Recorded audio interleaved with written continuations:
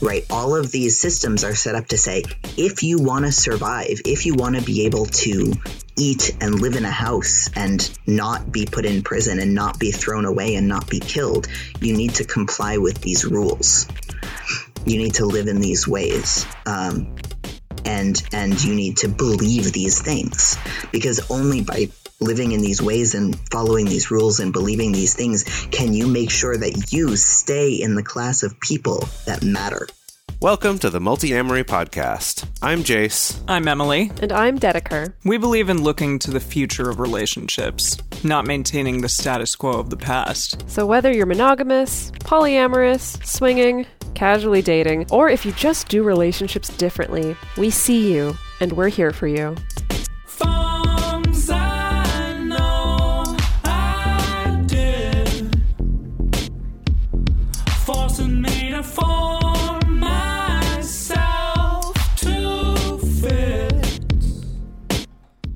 On this episode of the Multi-Amory Podcast, we're going to be exploring the incredibly important topic of restorative justice, what it is, what it's not, and what each of us can do to make our communities and our world a better, safer place. And to join us for this today is Andy Eisenson, Senior Legal Director for Chosen Family Law Center, Incorporated, based in New York City, working with and advocating for LGBTQ, polyamorous, and non-traditional families. Andy, thank you so much for joining us today. Thank you. I'm really excited to be on.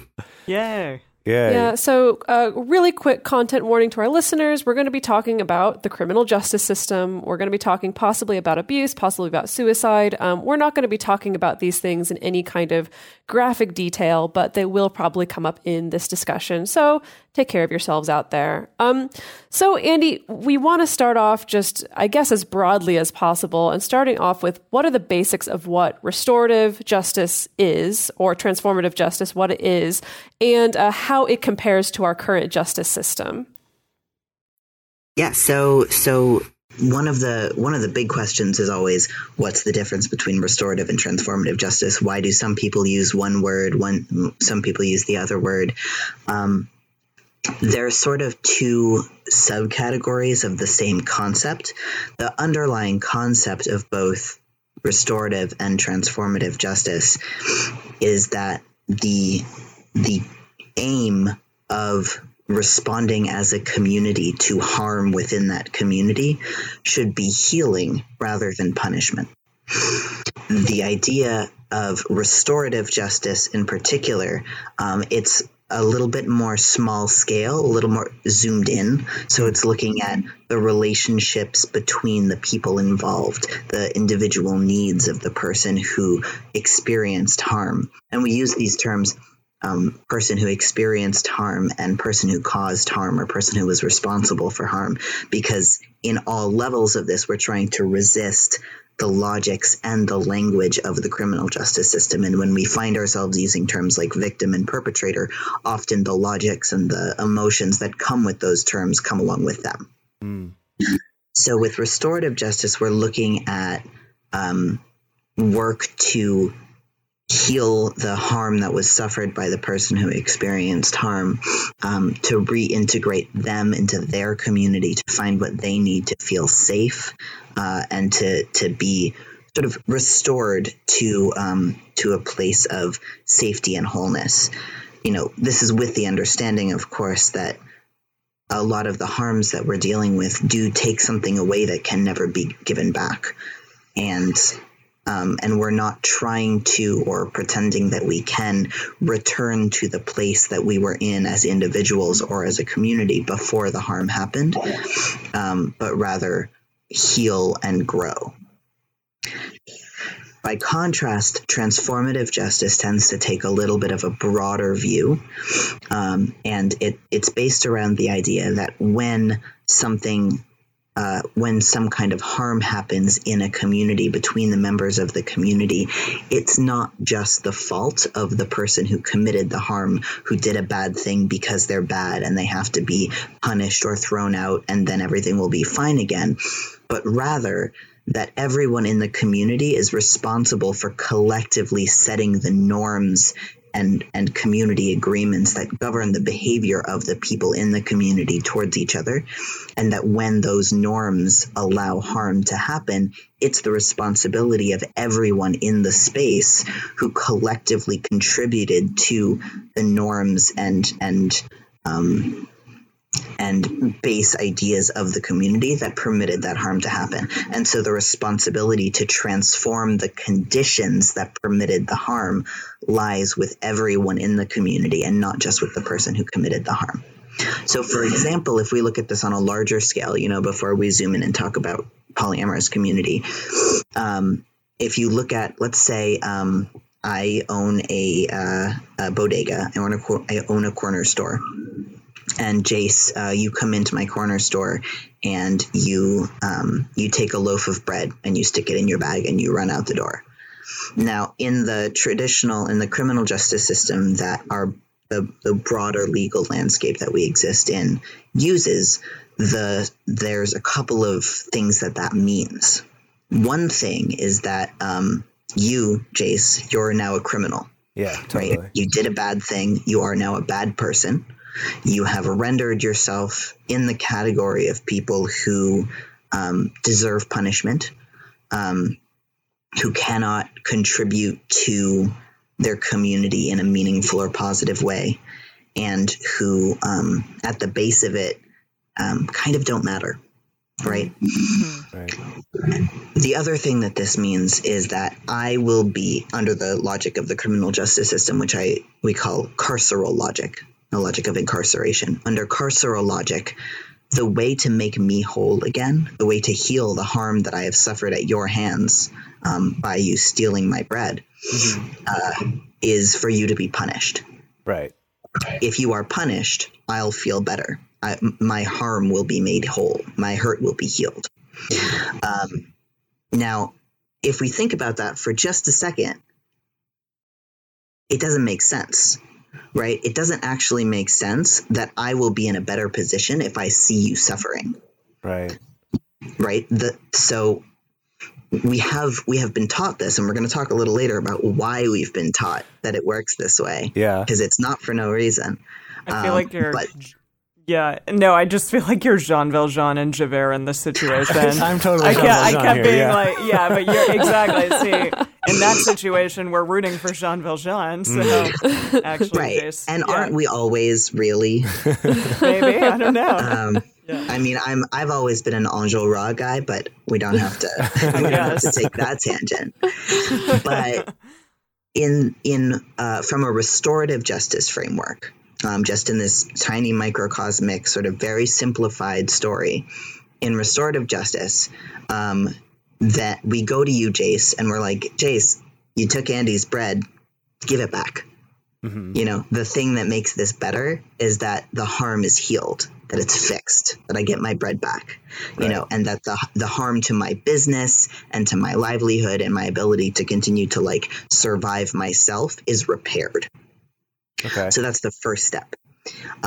When we then zoom out and take a transformative justice lens to this, then we look at it on a more systemic level, and we say, well, okay, Jace, you are a human who is alive and has value, and you should be able to eat when you're hungry.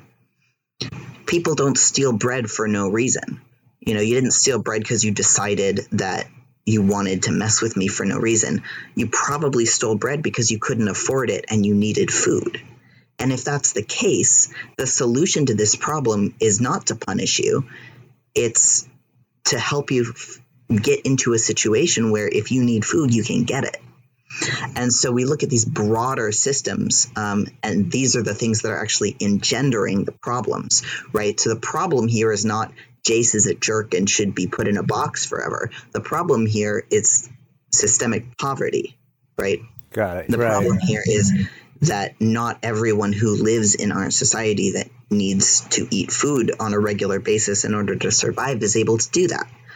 And if we refocus towards that being the problem, then putting people in cages makes a lot less sense, right? Right. So if I were to kind of sum up then the difference between the two, that transformative justice is more the part where we're looking at how can we fix these problems so that so that I don't feel the need to steal bread. And then restorative justice is more about looking at between you and me, how can we restore you as much as possible and kind of get you back to a place of as much wholeness as possible?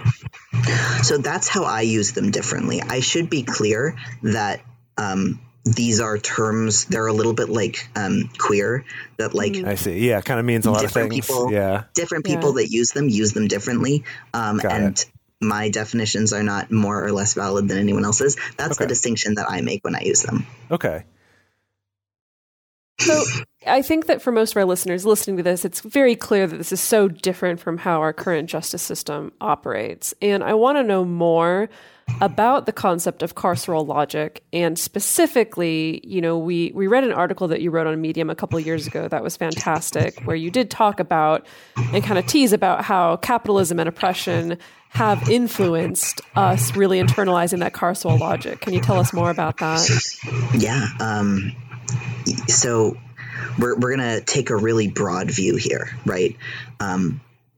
There are a lot of intersecting systems of oppression that modify the landscape of the world that we live in. And at the base of them, all of them are about sorting who matters from who doesn't, who's important and who isn't, who deserves to be resourced and safe and have what they need, and who doesn't. Right.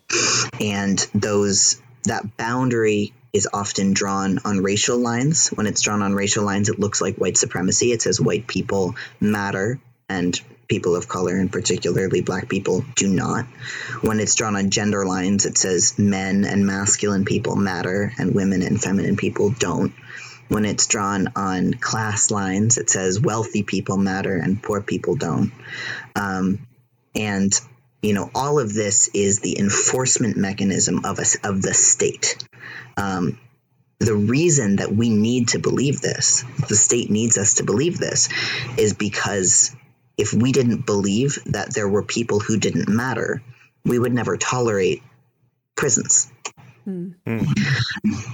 So we need to be very carefully taught that there are classes of people whose well-being doesn't matter, who are so bad and so worthless that there's nothing that can be done to them that is over the top, in order for us to accept the idea that we throw whole classes of people away and turn them into an unpaid labor force, which, by the way, runs our whole economy. So all of this is necessary in order for our economy to have the unpaid labor force that it needs to keep running. So all of this is built on the foundations of like our country desperately needs slavery in order to keep working the way it works.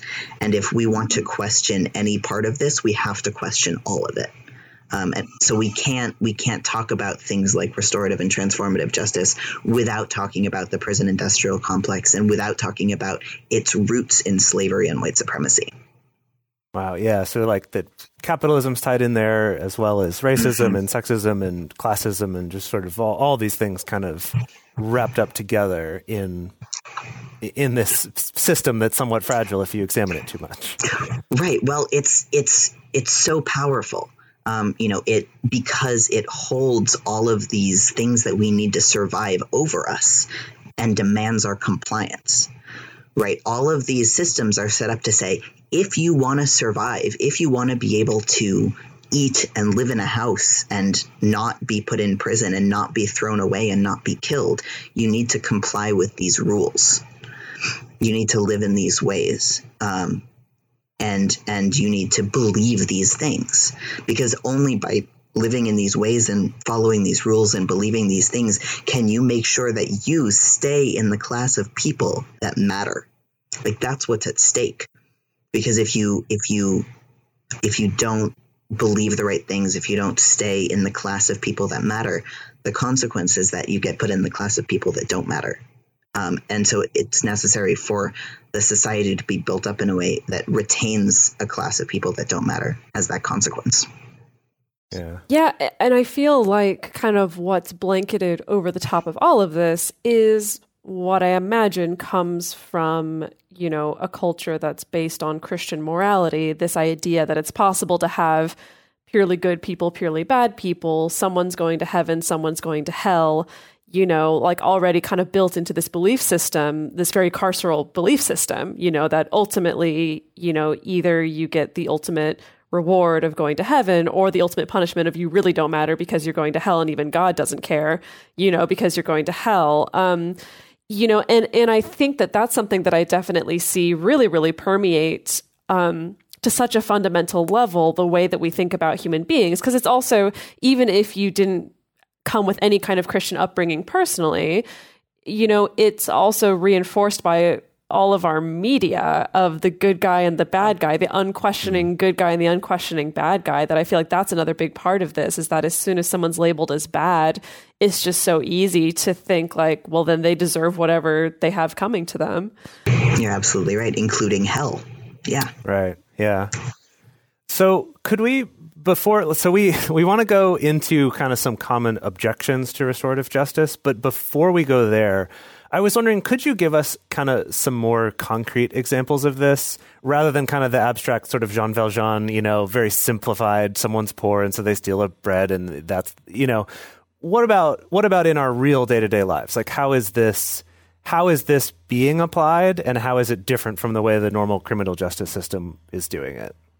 Yeah. So one way that I like to think about it is that these alternative justice or community justice systems are just a systematization of how we treat each other when we love each other. So if my partner and I are, we're living in our house together and they do something that hurts me. Let's say they eat the last piece of pizza and I really, really wanted that last piece of pizza. As opposed to if someone in my office building takes my last piece of pizza out of the fridge and I don't know them, we don't have a relationship, they eat my last piece of pizza. Those are two very different things, right? And I react to them differently. If a stranger eats my last piece of pizza that I really wanted, it's very easy for me to write that stranger off and say, this person is a jerk. They don't have any respect for my personal pizza. They're thoughtless. I don't ever want to have anything to do with them. And I know that from this one piece of information, right? Yeah. If my partner eats my last piece of pizza, that's not going to probably be my reaction, right? I'm probably not going to write them off completely because they ate my pizza. Probably I'm going to say, hey, I really wanted that pizza. Can you get me another piece of pizza, please?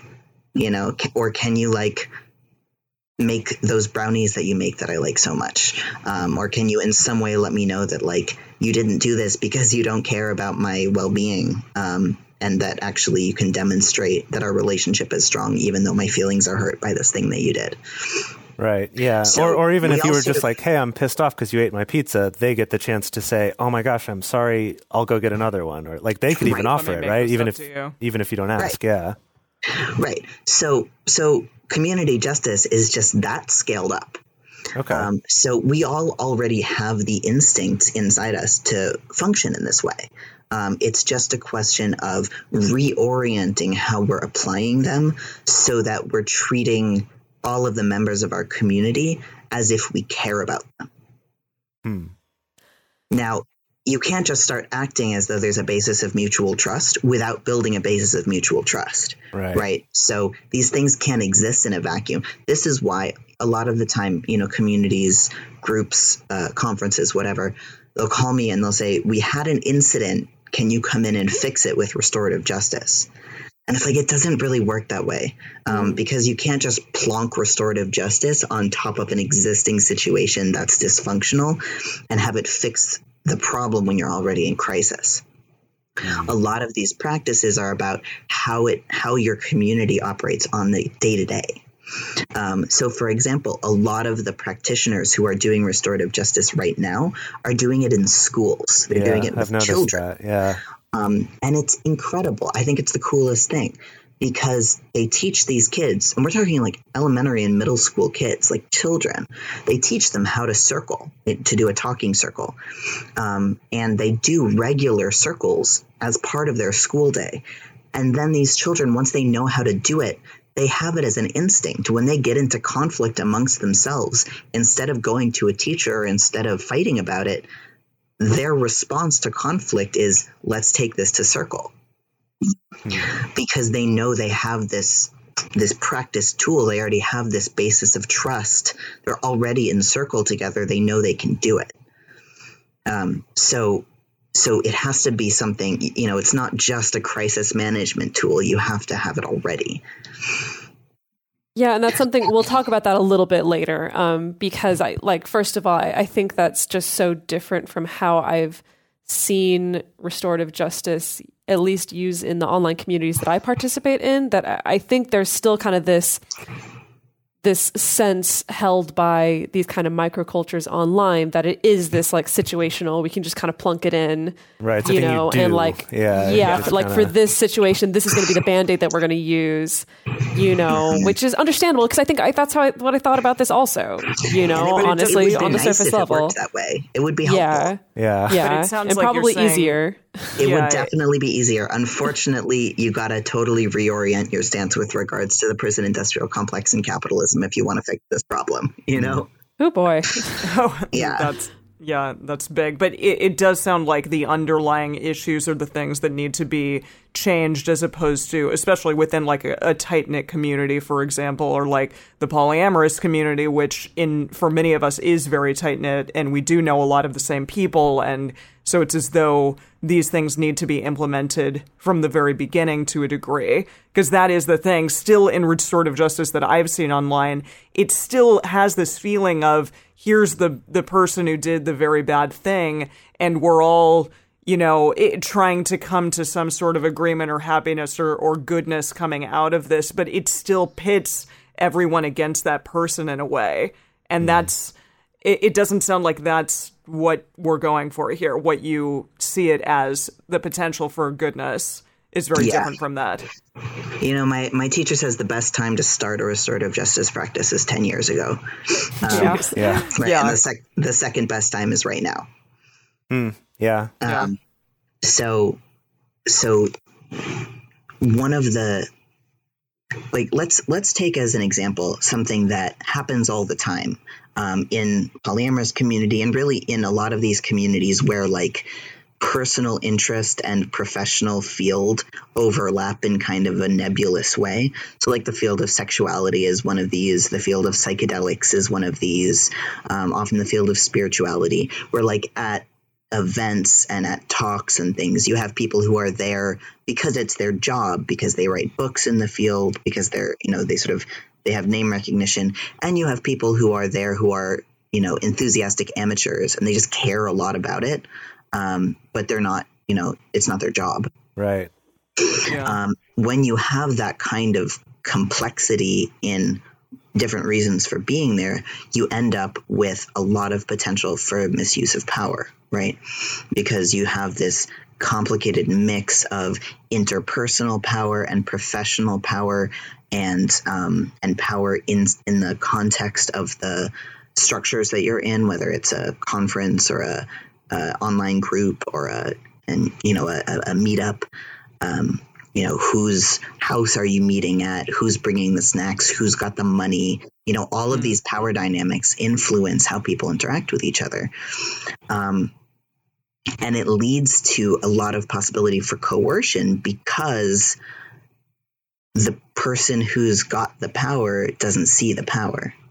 If you're a person who has power, whether it's in your circumstances, whether it's systemic power, whether it's power based on your, being white or being a man or being wealthy, whatever it is, it doesn't look to you like you're exerting power over people. It just looks to you like everything's fine and people are being really nice and giving with you. And so things look mutual when they're actually coercive, which puts this responsibility on the people who have the power in these situations to really dedicate themselves to understanding what that means, what it looks like, how it works, and what they can do to mitigate it. Because if they don't really put a lot of effort into that, they're going to end up messing a lot of people up without making a conscious decision to do that. And I think that's one of the things that we see happen all the time in polyamorous communities, in the sex positivity world, where these like really like prestigious, people, these people with a lot of community cachet that people listen to, all of a sudden they'll get this avalanche of call outs of people saying, this person coerced me, this person manipulated me, this person abused me, and all of those experiences of pain and hurt are genuine. I'm not, under no circumstances am I suggesting that they're not real. And also that can coexist with this person didn't make a conscious decision to do any of that. This is one of the fundamental ideas of community justice, right? That if we look at the logic, if we look at the carceral logic of who does bad things, it's bad people. And they do bad things because they're bad, right?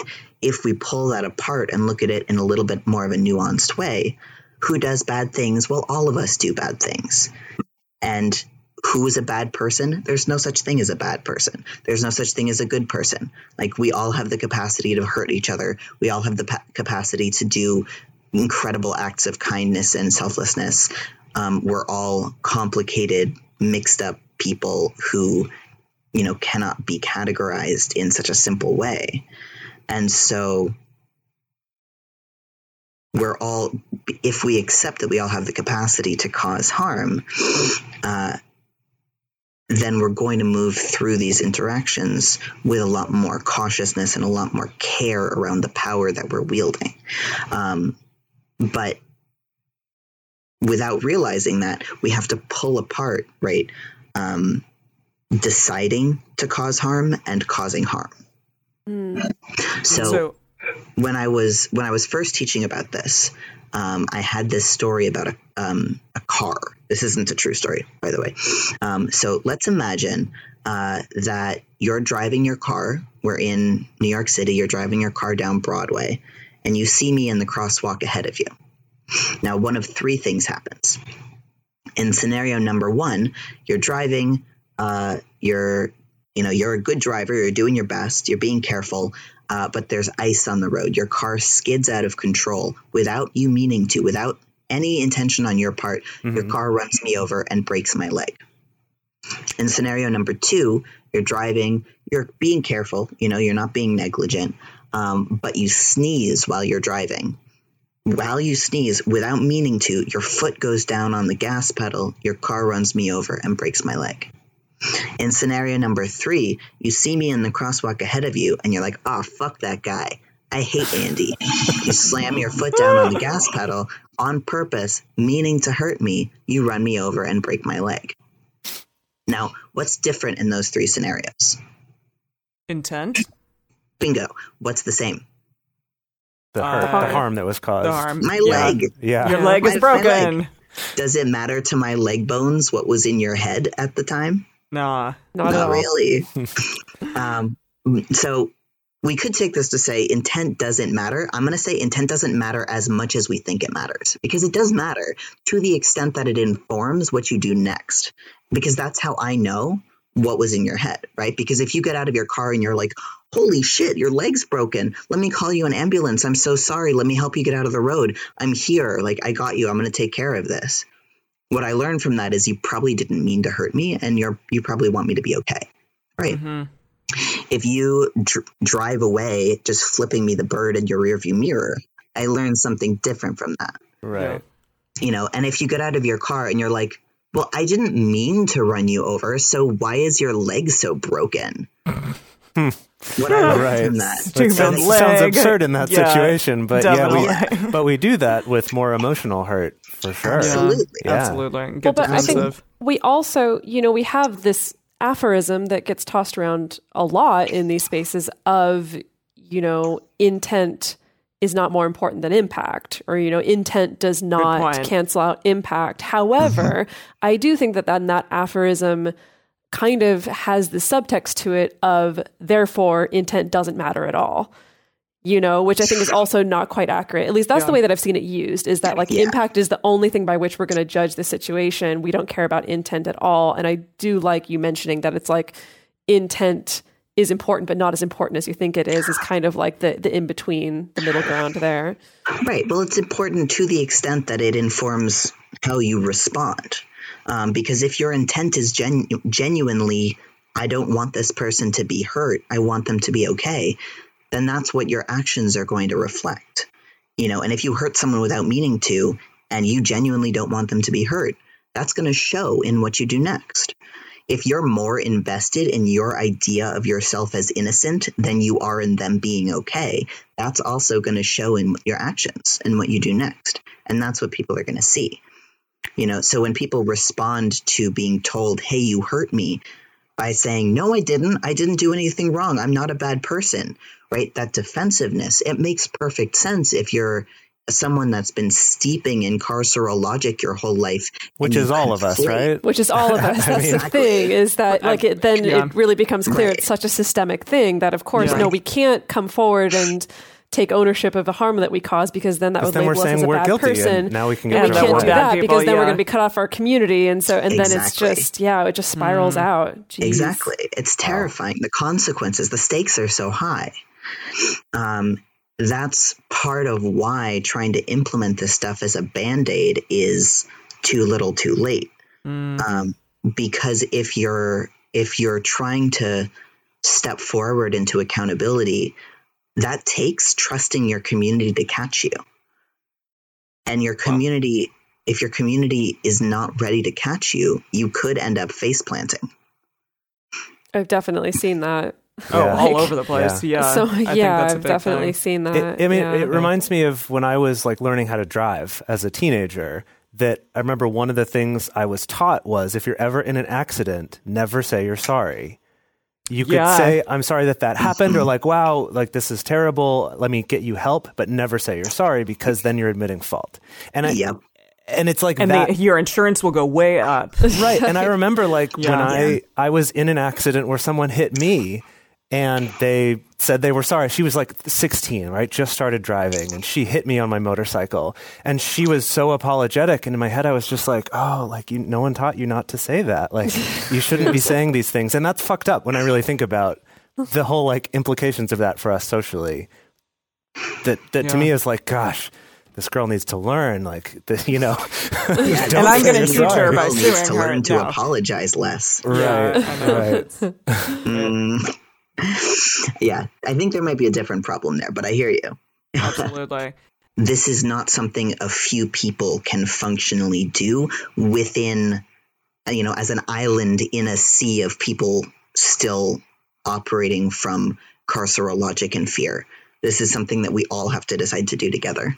So we're going to address some of the more common criticisms of restorative justice, but before we do that, we're going to talk about a couple ways that you can support our show. With the Lucky Land Slots, you can get lucky just about anywhere. This is your captain speaking. We've got clear runway and the weather's fine, but we're just going to circle up here a while and get lucky. No, nothing like that. It's just these cash prizes add up quick. So I suggest you sit back, keep your tray table upright, and start getting lucky. Play for free at LuckyLandSlots.com. Are you feeling lucky? No purchase necessary. Void where prohibited by law. 18+ terms and conditions apply. See website for details. For a long time now, we've been fans of AdamandEve.com for getting sex toys or lingerie or accessories, things like that. It's just a fantastic resource with a huge selection. And now, not only do we have a fantastic offer, but we also have a promo code that will work on AdamMail.com and EvesToys.com, which are their sites specifically for LGBTQ audiences. And our code is fantastic. It's 50% off of almost any item in the store and free discreet shipping when you use our code MULTI. Yes, we love AdamandEve.com and have for years. They are our oldest and longest sponsor, and they just keep on giving great gifts to us and to our listeners. You can bring more pleasure and satisfaction into your bedroom by going to AdamandEve.com, AdamMail.com, or EvesToys.com and select any one item. It can be, an adventurous new toy, or anything you desire. Something fun, something sexy, whatever sounds good. So just enter offer code MULTI at checkout and you'll get 50% off almost any item plus free shipping. That's MULTI, MULTI at adamandeve.com, adammail.com, or evestoys.com. This is an exclusive offer that is specific to this podcast, and it's better than any offer that is currently available on their site. So again, use code MULTI to get you not just the 50% discount, but also the 100% free shipping. Code MULTI. So I wanted to get into some of the criticisms that people have of restorative justice. There are quite a few, and I'm interested to see you pick those apart. But one of the first ones is that it trivializes crime, particularly men's violence against women. So there are a bunch more, but that one to me is a big one, and I'd be interested to hear what you think. Can you say what you mean by trivializes?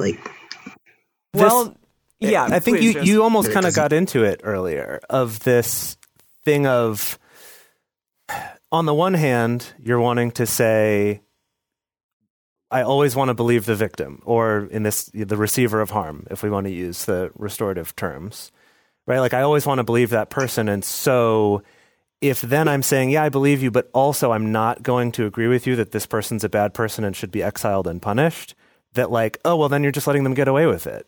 Yeah, just there is this idea out there that, especially I think in the Me Too movement, that it's like, okay, this person did this thing and therefore they need to be gone out of the community at large forever.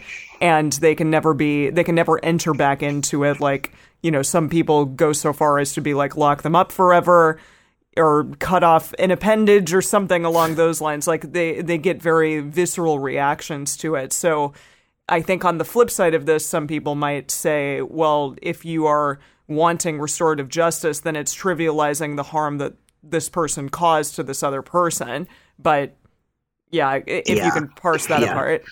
Okay, so I think part of this comes from the way that people misuse restorative justice to mean we don't want to do anything about this, right? Because it's easier to slap that term on top of saying, you know, oh, well, we don't think this is such a big deal.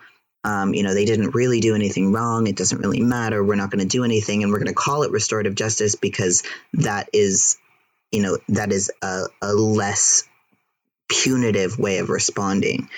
And I think when you say restorative justice and what you mean is we're not listening to your story and we don't care about what happened to you, absolutely trivializing. Shouldn't do that. It's bad. So the way that I actually got into this work is must have been like 10 years ago at this point. I found out that the guy who had abused me for years was suicidal. I found out that he was trying to kill himself, like actively. And I had spent a really long time sort of assuming that I wanted this guy to suffer and die, because that was the narrative that had been just sort of plunked on top of the hurt that I was feeling. This person hurt me. I would feel better if they were suffering. I would feel better if they died. And I'd never really questioned it. I just assumed that it was true because that's the way it works. Mm-hmm. And I found out that this guy was in such distress. He was suffering so much that he was trying to die and was maybe going to die. And I was like, okay, so I feel better, right? Why don't I feel better? He's suffering. He's maybe going to die. He's being as punished as a person could really be. And my hurt hasn't gone away. Something about how I was taught about how this works is wrong. Wow. And so I had to go into trying to research, like, what are different ways of understanding this? If this guy suffering isn't going to heal my pain, then what actually is going to heal my pain? What will actually make this better? And for me, what actually is, has brought me healing over the last years is doing this work. And being with other survivors in their pain and saying, I see you, I care about what happened to you. What happened to us matters, and no one can tell us that it doesn't. And at the same time, I can tell you from personal experience that punishment doesn't create healing in the way that the prison system tells us it will. And what I want to work towards is actual healing. Let's find out for you, a person who has been harmed, what actually would healing look like for you? How can we actually transform this world into one that wouldn't allow the things that happened to you to happen to anyone else? Like, that's the solution that I find more valuable than just let's lash out and have revenge because the narratives that we're taught about how justice works tell us that will help. I know it won't help. It didn't help me. And there are all these other reasons that we're taught that besides that it's true. So if we understand that it's not true, then we say, okay, what's real? Like what would real healing look like? What can we actually do to take steps towards it as individuals and as a community? And transformative and restorative justice are those steps for me and in my work. So it's not about making light of the harm. It's about trying to deal with it as it is instead of as the place that it holds in the false narrative of justice that we're fed by the culture that we live in. Yeah, I'd say that is another common criticism, is this idea that restorative justice fails to actually provide justice in the sense that we think of what justice is, I guess, in our current society. But you essentially said that. You hit the nail on the head there. Yeah, it doesn't provide punishment. That's true. It doesn't. Yeah. And if we think that justice means punishment, then then that's the only thing. Sure. Yeah. I almost wonder if there's like a sort of a jealousy comparison sort of thing that can happen too, where if it's like, I was harmed and my community's like, we're going to try this restorative process. And I'm like, but the last person that got harmed got to get the person punished and kicked out and their job taken away. And, if there's like almost this weird competitive thing that can happen too. Well, or that there's that because that's what we've been doing for so long, that either if you come out and you say someone hurt you, one of two things has happened historically. One is no one listens to you, no one cares, eventually you go away and stop saying it. Or people listen and the person that hurt you gets kicked out, right? If those have been the two options forever, then what everybody learns and internalizes is either my community kicks this person out or my community doesn't care what happened to me. Right. Yeah. Yeah. Gosh, like that binary. So, it's so powerful that you talk about your personal experience, the fact that like this personal experience of learning about your abuser being suicidal, was what brought you to this work. And so myself, also having an abuser, unfortunately, I've grappled with a really similar confusion, like I would definitely say that like at my darkest moments, at my moments of feeling the most pain or the most intensely triggered or whatever, there's definitely that part of me that just wants suffering for my abuser, but those moments are actually surprisingly few and far between, really, like even when I'm suffering just a tiny bit less or having a good day or whatever, it's not necessarily that. I don't necessarily want suffering or punishment for this person. However, I know for myself, ever since learning about restorative justice as a concept, I've tried to put myself in the position, hypothetically, of like, what would it be like to go through that process? What would I actually need for healing?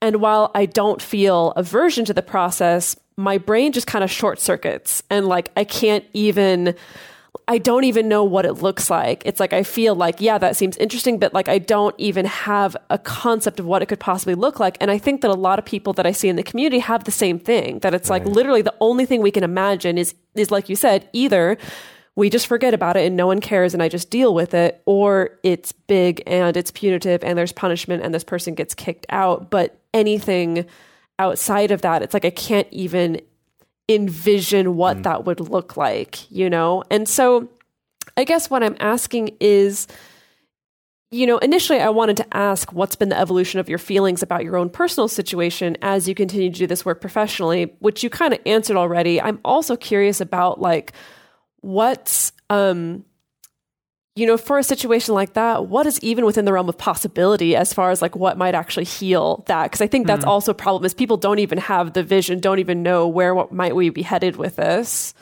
Yeah. So there's a couple of different sort of tracks of answers here. One is, what does a restorative justice process look like in action? And there's, you know, there are a lot of ways to do it. There are as many ways to do it as there are people who do it. But as an example, one thing that often happens is that the people, the organizers who are taking responsibility for the process will convene groups of people who serve as support for both the person who experienced harm and the person who committed it. So you would have, as the harmed party, you would have your support system around you, and the responsible party would have their support system around them. In many cases, the harmed party sits in like a healing circle with their support people for a while. You know, they're meeting regularly, talking about what they need, what support can be given to them, whether that's material support, whether that's one member of the group will come over to your house, you know, once a week and bring you a casserole, whether that's we have a scheduled call with one member of the group, you know, every regular amount of time to talk about your process, whether that's the responsible party puts money into an account for you to get trauma therapy, like whatever that looks like for you to get your support from the people that know how to give you support. Then in parallel to that, the responsible party also has a circle and a support system, and has to be sitting in circle with people that care about them, that they know won't throw them away, whose presence helps them feel safe, so that they can really open up their understanding of what they did to you and why. There's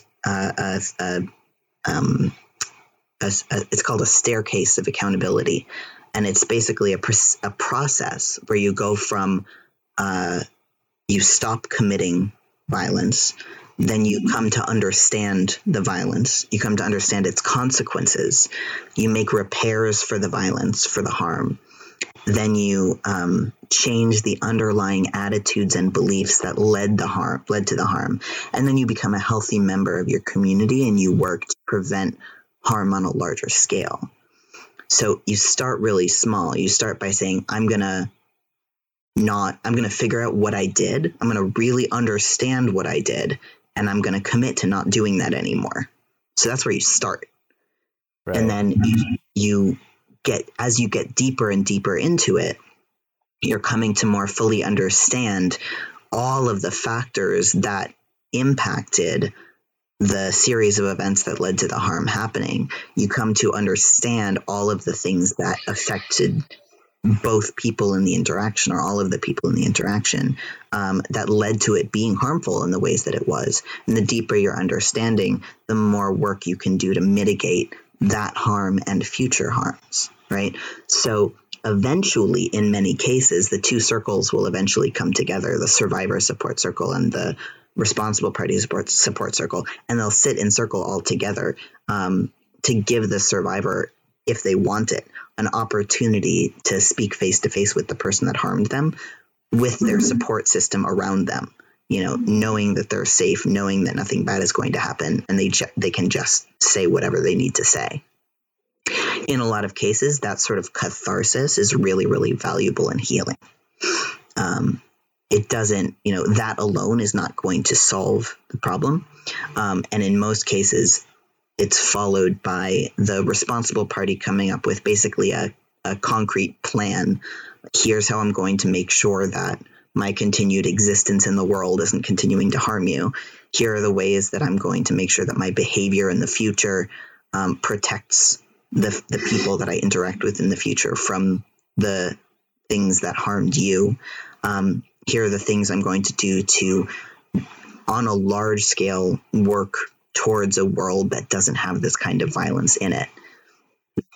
Here's my reading list. Here are the support groups I'm going to go to, and the harms party has an opportunity to say, I think you should read, I think you should also read How to Be an Anti-Racist as well as all of these other books. I think you should also go to a support group for, for people who are addicted to what you're addicted to, or I think you should, they have the opportunity in many cases to exert some influence over what's in the plan.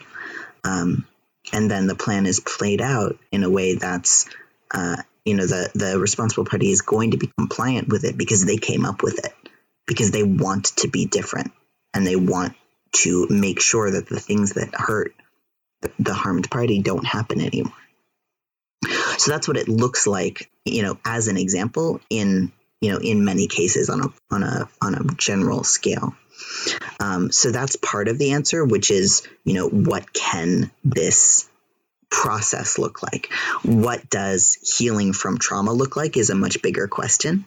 And what does healing from trauma when you have the person who traumatized you saying, whatever you need me to do, I will do. That might be a question that's more suited to a mental health professional, and often we do bring in mental health professionals to advise on this. But from my understanding of trauma, which 100% comes from having a good therapist myself, it's like this. The guy that actually exists in the world that hurt me, 15 years ago, that dude who is currently alive and has a job presumably and eats tacos and wears socks, he is almost entirely irrelevant to my healing. There is a version of him that lives in my head and goes around with me all the time, that is all of the parts of him that hurt me, right? It's like a ghost. That speaks to me, that when I am triggered, it's activated. That's the version of him that my healing needs to deal with. That's the version of him that needs to die and be destroyed. Not the dude who lives in Wichita, and is a used car salesman now. And whatever happens to him doesn't actually impact my healing. The guy that needs to die is the guy in my head. It's very powerful. Okay, that's huge. Yeah. We all need to sit for a moment and just take that in. Sit with that for a second. All of this kind of talk about what actually is involved in healing and taking care of the person who is harmed. It also reminds me of something that I can't remember where or when I learned this. I feel like it was probably from one of those teachers that, I look back on and go, wow, this teacher really helped shape the person that I am today. But it was about if someone is hurt, if they're hit in a hit and run, kind of like your example before, or if someone, mugs them and runs away and you come up as this is happening, this question of what do you do? Do you go to the person who was hurt and try to take care of them, or do you run after the person who's trying to get away with it?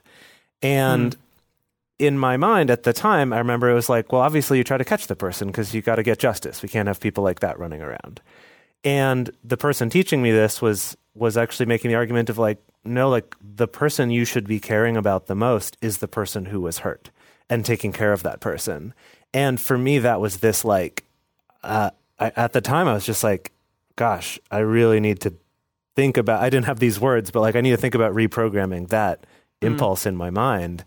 And I think the irony of it is that when we look at it now, not with oh, they're running away right now and I'm here and this person's hurt on the ground, but when we look at it more there was abuse, or not even abuse, but like a consent violation, even an unintentional one or whatever, of this, like, sometimes we think that, well, the way that I can help the person who is harmed is by going after that person and hurting them, instead of doing what you were just saying, which is focusing on that person who is harmed and helping them heal however you can. Like that's such a different thing, and we don't think it is. Well, you know how Americans are really good at crisis response and really bad at sustained care? Yes. Like, Yes. when there's like a hurricane or something, Americans are like, we got this. We're going to like raise a buttload of money and send all these, send tons of canned food, or, whatever it is. Hashtag pray for whatever it is. Right. We're going to pull together. We're going to do it.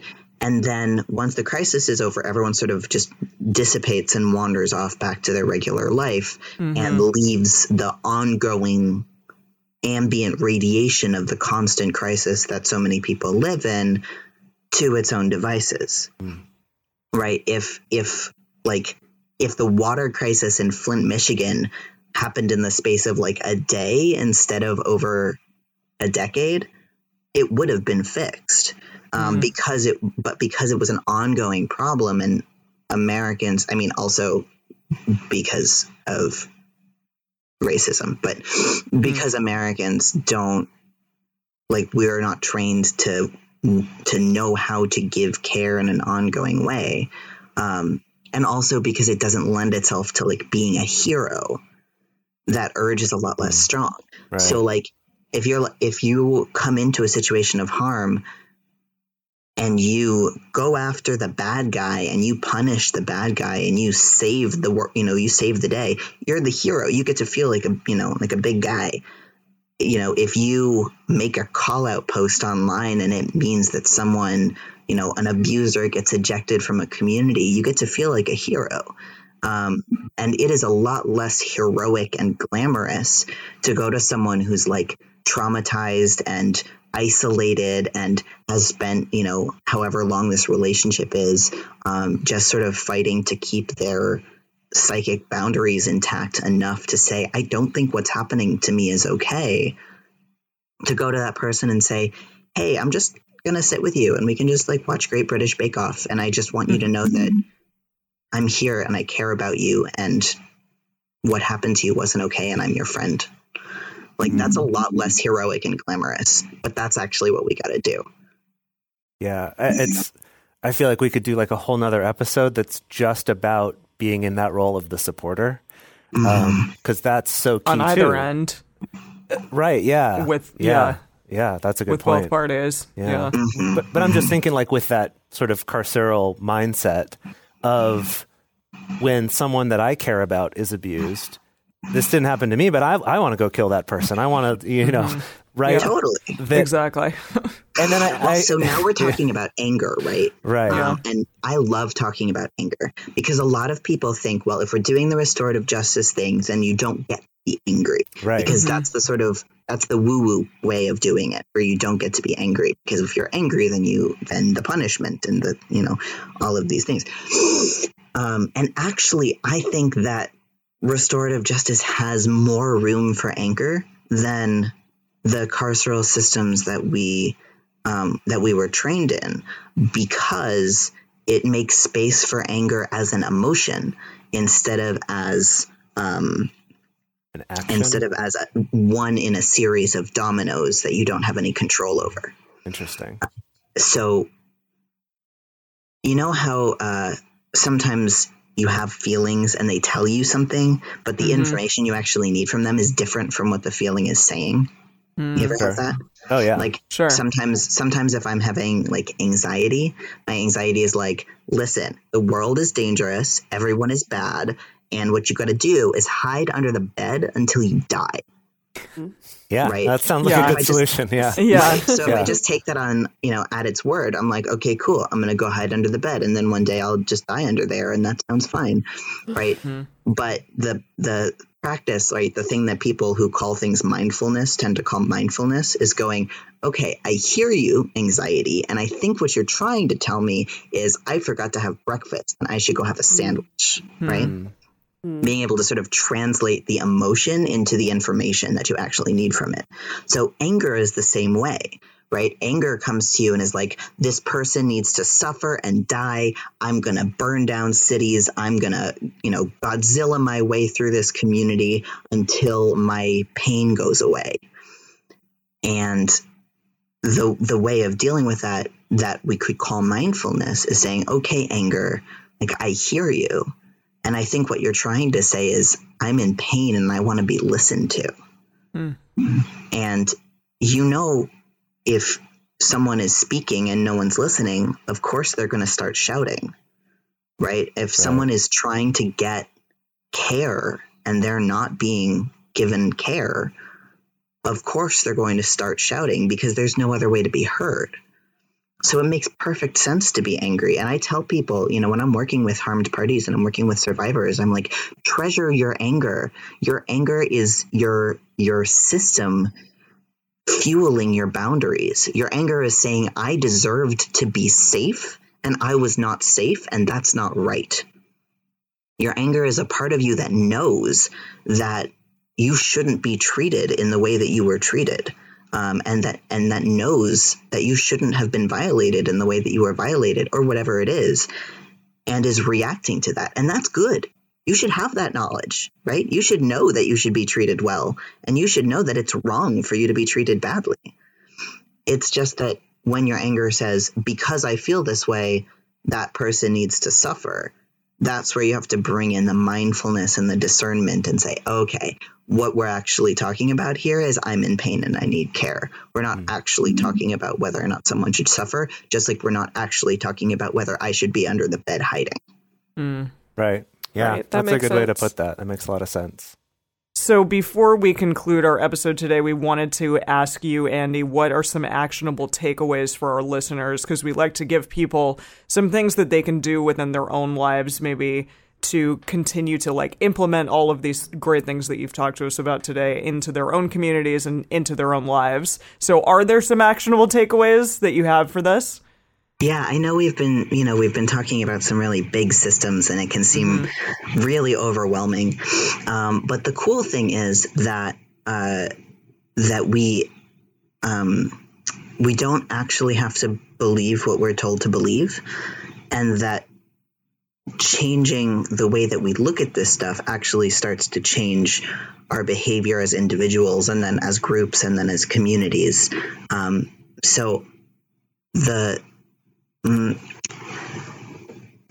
A lot of these systems require everyone to believe them in order for them to work, right? Like Ursula K. Le Guin says, capitalism seems inescapable, but so did the divine right of kings. And so one of the things that I think is worth just gently turning your attention to when you can is when you feel the urge to classify someone as good or bad, to pause and think about it, and think about who benefits from me classifying this person as good or bad. Who benefits from me living in a world where people can be rendered worthless or valuable by their actions instead of having inherent worth because they are a human and alive? And what would it be like if I could hold the truths simultaneously, that someone can do things that are genuinely unacceptable and that they are still a human and alive and therefore valuable and don't deserve to be thrown away? So I think that's just sort of, it's just about taking a pause when you feel a reaction and letting yourself contextualize what you're seeing and what your reaction is in the context of your understanding of the systems that we live in and how you've been taught to react to things. Is that how you want to react to this? Or do you want to react to it in a different way? Well, sounds like some super easy homework if I've ever heard Just it. change your reactions. Go. The other thing that I think is a little more easy is working to to make sure that in all of your relationships, you've got open lines of communication about things that are hard, even when it's scary. So, like I said, people only shout when they've tried talking and they weren't heard. And so if you make sure that in all of your relationships, like your partners know, if I did something that hurt you, I want to know. I won't be angry at you for telling me. I won't, punish you. I won't respond in a way that that hurts more. Like I will hold that. And if I am upset about it, then I will deal with that. And then I will come back and take care of you. Right. Making sure that you are a safe person to say no to, and that you are a safe person to say, hey, that wasn't okay to, both moves us closer to a world where this sort of thing doesn't have to happen, and makes sure that if someone, makes sure that like you're not going to end up having an argument online about what you did or didn't do in your relationship, because your partners feel safe enough to talk to you. Yeah, that makes a lot of sense. And I really love that. And we are going to keep talking about this in our bonus episode, specifically about some of those online arguments, perhaps, and about how restorative and transformative justice plays out in online communities. Before we go, Andy, are there some good resources that people can turn to if listeners specifically want to learn more about restorative justice and transformative justice that you would recommend? Yeah, so one of the best resources that I have is the Creative Interventions Toolkit. It's put out by Generation 5, and it's the whole PDF is free online. It's like a 600-page PDF, but don't be intimidated because you don't have to read it from beginning to end to use it. It's a workbook. Okay. There's also an anthology called Fumbling Towards Repair, I think, which is it's a workbook for facilitators in particular. So that's definitely worth a read, whether you're already a facilitator or you want to be one, or you just want to learn more about the processes. But those two things I think are the most practical resources for what does it look like to manifest these ideas in my actual behavior. Wow, that's fantastic. Yeah, that's fantastic. And so also, you work for the Chosen Family Law Center. Listeners will know the Chosen Family Law Center because of Diana Adams, who's been on the show a number of times. Tell us a little bit more about the Chosen Family Law Center, about the fundraiser that you have coming up, and where people can find more information about that and about your work as well. Yeah, so I'm the senior legal director at the Chosen Family Law Center, which is a small nonprofit that does mostly education and direct services for people who live in family structures that aren't otherwise legible to institutions and to the state. So that includes polyamorous people, but it's not just polyamorous people. But we do education for other professionals to help them work with these populations in a culturally proficient way. We do public education for members of our communities to make sure that they're getting everything they need out of the systems, and that they're able to have their families be as protected as possible. And then we do direct legal services for members of our communities who can't afford private representation. So we have a nonprofit fundraiser coming up in April, on April 30th, because doing all of that stuff apparently takes money. I'm mad about having to participate in capitalism too, but we haven't destroyed it yet, so we still got to have our fundraisers. But I'm not mad about an excuse to have a party and get dressed up. So it's April 30th at 7:00. And you can find more information about it on our website, which is chosenfamilylawcenter.org. Got it. And on chosenfamilylawcenter.org is also where people can find those educational resources and that's right, legal counsel and stuff like that if they need it. Yep, that's also how you can get our services. You can also follow the organization on Twitter at Chosen Family Law Center, or me on Twitter at Andy Eyeballs. Great. Love it. Awesome. Well, we would love to hear from you, our listeners, about what you thought about this episode and restorative justice and transformative justice as well. All of those great things. And so the best place to share your thoughts with other listeners is on this episode's discussion thread in our private Facebook group or Discord chat. You can get access to these groups and join our exclusive community by going to patreon.com/multiamory. In addition, you can share with us publicly on Twitter, Facebook, or Instagram. You can email us at info@multiamory.com. Leave us a voicemail at 678-MULTI-05, or you can leave us a voice message on Facebook. Multiamory is created and produced by Dedeker Winston, Jace Lindgren, and me, Emily Matlack. Our episodes are edited by Mauricio Balvanera. Our social media wizard is Will McMillan. Our production assistants are Rachel Shennewerk and Carson Collins. Our theme song is Forms I Know I Did by Josh and Anand from the Fractal Cave EP. The full transcript is available on this episode's page on multiamory.com. Judy was boring. Hello. Then Judy discovered ChumbaCasino.com. It's my little escape. Now Judy's the life of the party. Oh, baby, mama's bringing home the bacon. Whoa, take it easy, Judy. The Chumba life is for everybody. So go to ChumbaCasino.com and play over 100 casino-style games. Join today and play for free for your chance to redeem some serious prizes. ChumbaCasino.com. No purchase necessary. Void where prohibited by law. 18+ terms and conditions apply. See website for details.